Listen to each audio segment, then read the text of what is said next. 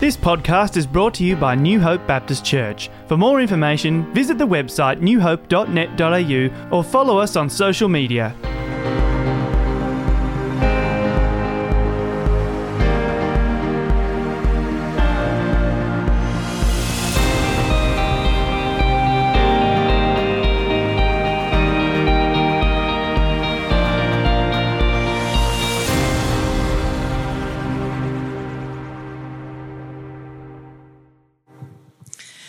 Have you ever hit a rock and taken a tumble? I can remember one afternoon I was hurtling down the hill on my blue Repco bicycle when my front wheel hit a rock and I somersaulted over the handlebars and landed on the tarmac like a blob of strawberry jam. I was picking the gravel out of my wounds for weeks, I have to say. But I don't mean that so much have you ever found yourself confounded or confronted by a thing that you weren't expecting, perhaps even didn't see coming, that turned everything upside down? It might have been an event or a person or a loss. It could have been a phone call that changed everything, or a thread that you just had to pull, or an accident that wasn't meant to happen. It could be something that you had longed hope for and received only to find it didn't quite meet your expectations. Or something that you didn't even know you desperately wanted until it was painfully beyond your reach. As the waves of discomfort and pain break over us in this moment, we naturally, I think, ask the question, God, where are you in this? Is this thing that I'm experiencing from you? Are you standing at a distance with a clipboard wanting to know whether or not I'm learning the right lesson? Or are you kneeling beside me, picking the gravel out of my bleeding wounds? The prophet Isaiah warns us in chapter 8, verse 14, God is a sanctuary and a stumbling stone. Yahweh is the rock that brings Israel down. Isaiah offers us such an amazing and unusual and startling image in this verse. God is both a hiding place and a hurtling projectile that throws us off course. God is both sanctuary and stumbling stone. I want to suggest this morning that there is an essential part of the spiritual life that requires us to hit a rock and take a tumble. That grace changes everything, not wrapping us up in a safety blanket, but by startling us in surprise. We stumble into something or something stumbles into us, and suddenly, through the cracks, the light of God reaches deeper into our lives than it ever has before. And in this moment, we are surprised by grace. One of my favourite stories of surprising grace in the whole of the Bible comes from the Old Testament. It's the story of Judah. Judah was the son of Leah, the perpetually unloved wife of Jacob. Judah's one of the 12 sons of Jacob who becomes the head of the 12 tribes of Israel. And the reason he's such a compelling figure, I think, is because boy, does he take a tumble. Several, in fact. The first time we hear Judah's voice in Scripture is in this discussion he's having amongst his brothers about what on earth they're going to do with this terrible dreamer of a younger brother who's their father's favourite called Joseph. In a plot worthy of the Marx brothers, they decide to dig a pit and chuck Joseph in and wait for a wild animal to come along and make a meal of him. But then Reuben gets a little bit squeamish about killing his own brother, so Judah comes up with a way of getting rid of the need to shed any blood.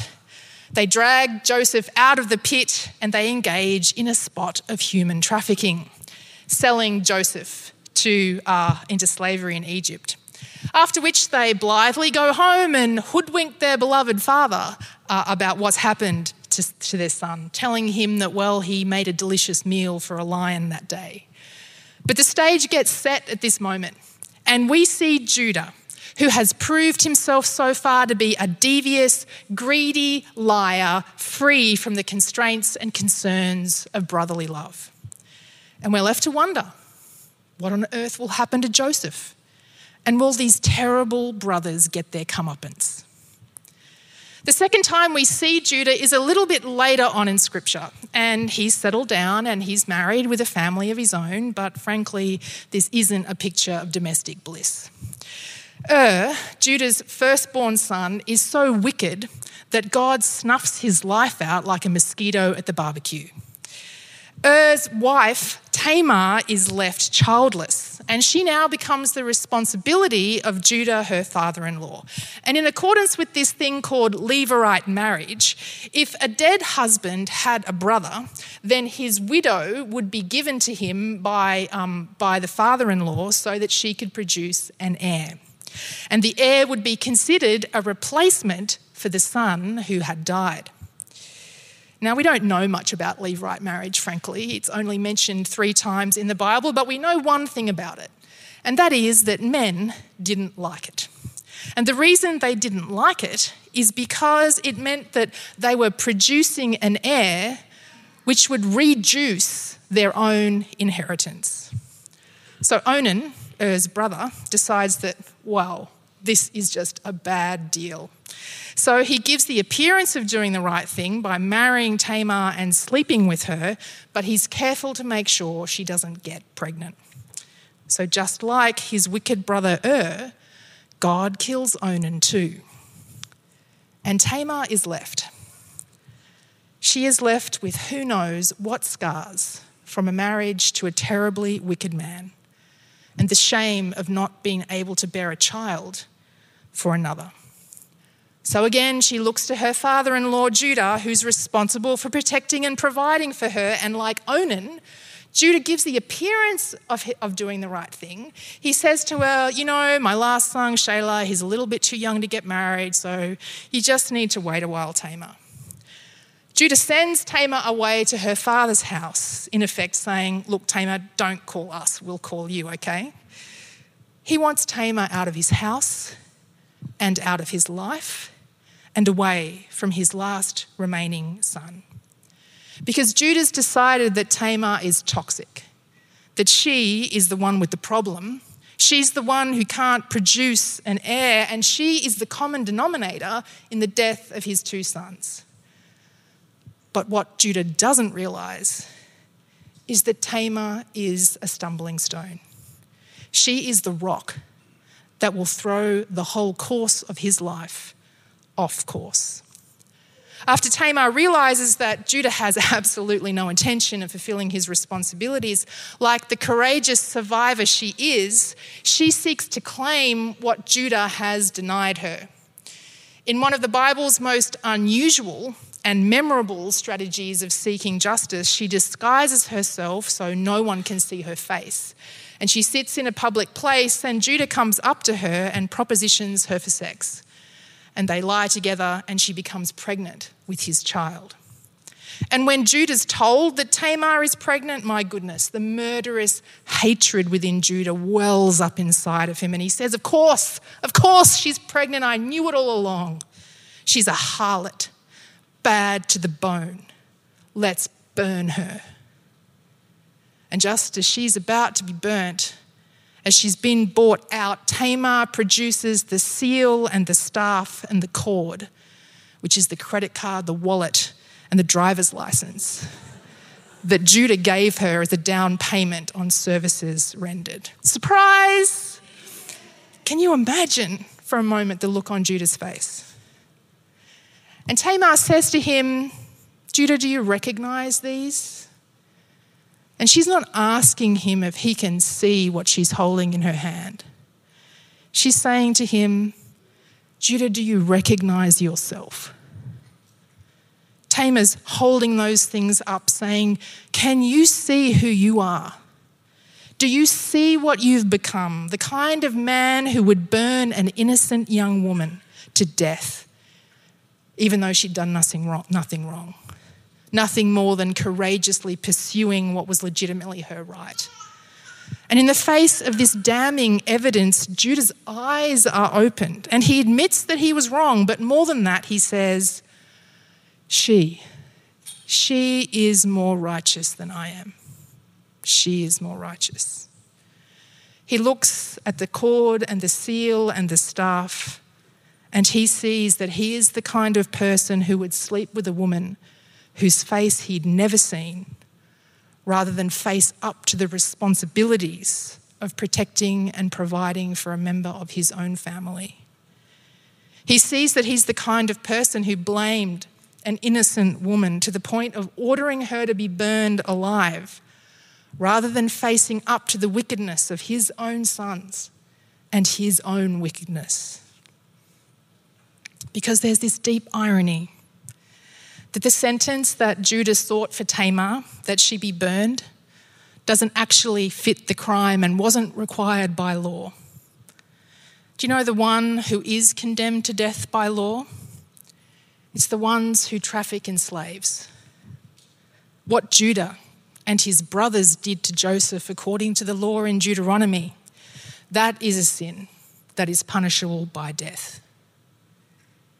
You see, God is both a sanctuary and a stumbling stone. Yahweh is the rock that brings Israel down.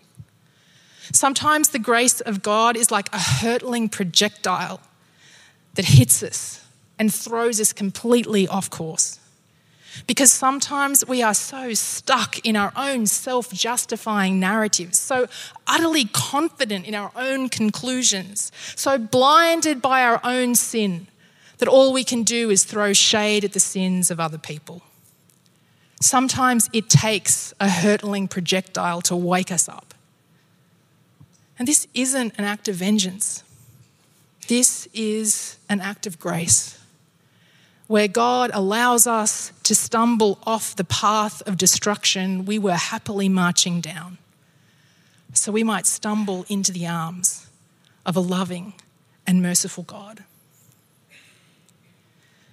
I wish that this was a minor theme in Scripture, like I wish that this was the kind of thing that only happened to a few special people. But actually, God sends the entirety of the people of Israel into exile twice, so that they might rediscover who they are by coming to the end of themselves. You see, it's only in the midst of our need that God becomes truly relevant for us in any way. It makes sense, doesn't it? I mean, really, there is no practical or compelling reason to leave our comfort zone and to wrestle with God. There's no reason to subject ourselves to the rigour of having to learn to love our neighbours as ourselves, let alone loving our enemies, unless we truly believe we need to. I mean, why would you? Why should you? Frankly, few of us do, unless and until we have to. When I look back at my own life, the moments of deep change didn't grow out of the success of my own self-improvement projects. I hit a rock and I took a tumble, and I found the delusion that I prefer to live my life in, that I'm in control and that I can largely influence all of the events of my life and make them turn out exactly how I want them through an exercise of my own will, was pierced. And I was brought to my knees by my inability to fix it or to make it right or to make it go away. And in that moment of utter surrender, the surprising grace of God met me. Friends, God is both a sanctuary and a stumbling stone. And I'm so grateful.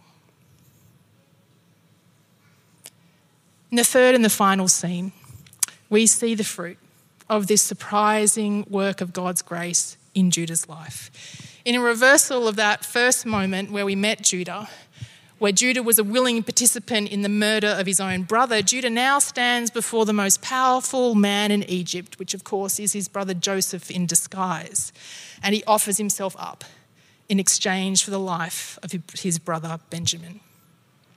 Can you see the difference Judah is now willing to lay down his life for the sake of his brother. And as we follow this extraordinary transformation to its conclusion, we see that on Judah's father's deathbed, as Jacob pronounces a blessing over his sons, it's not the firstborn, Reuben, or the super successful brother, Joseph, who is the son that is chosen to carry the promise of Abraham. It's Judah.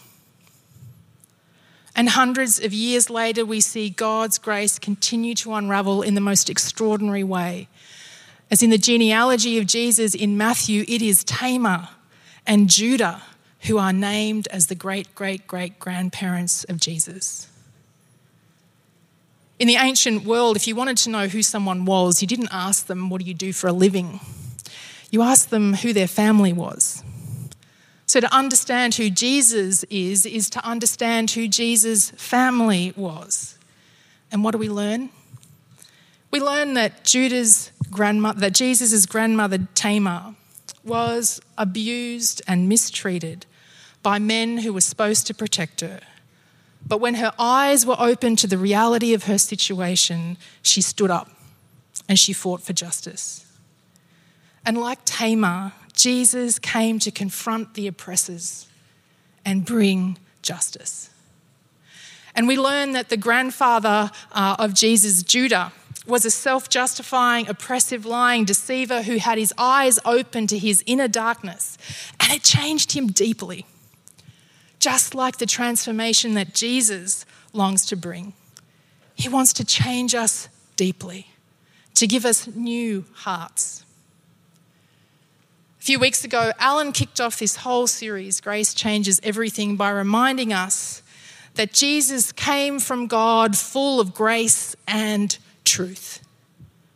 For both Tamar and Judah, their lives were opened when they could see the reality of the truth, when they could see themselves and their circumstances as they really were.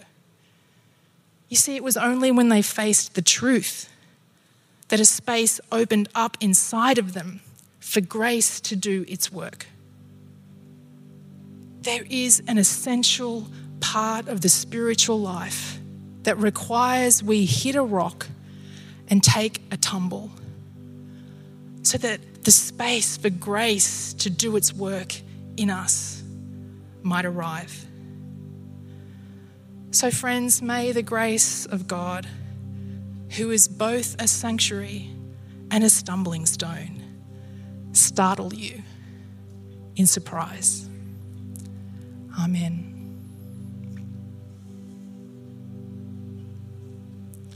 I don't know what the Spirit is speaking to you this morning, but I wonder if there is a truth in your life, if there is a reality that you have been pushing to the periphery, that God is inviting you to confront and to name this morning. Or I wonder, like Tamar, if there is an act of profound injustice that has happened in your life that God is inviting you to stand up and to take action around. God's grace is so surprising. It meets us in places where we least expect it. And it does the most extraordinary work in our lives and in our families and in our communities and in the world. But we must make space for it. I want to invite you to make some space for it this morning as we pray.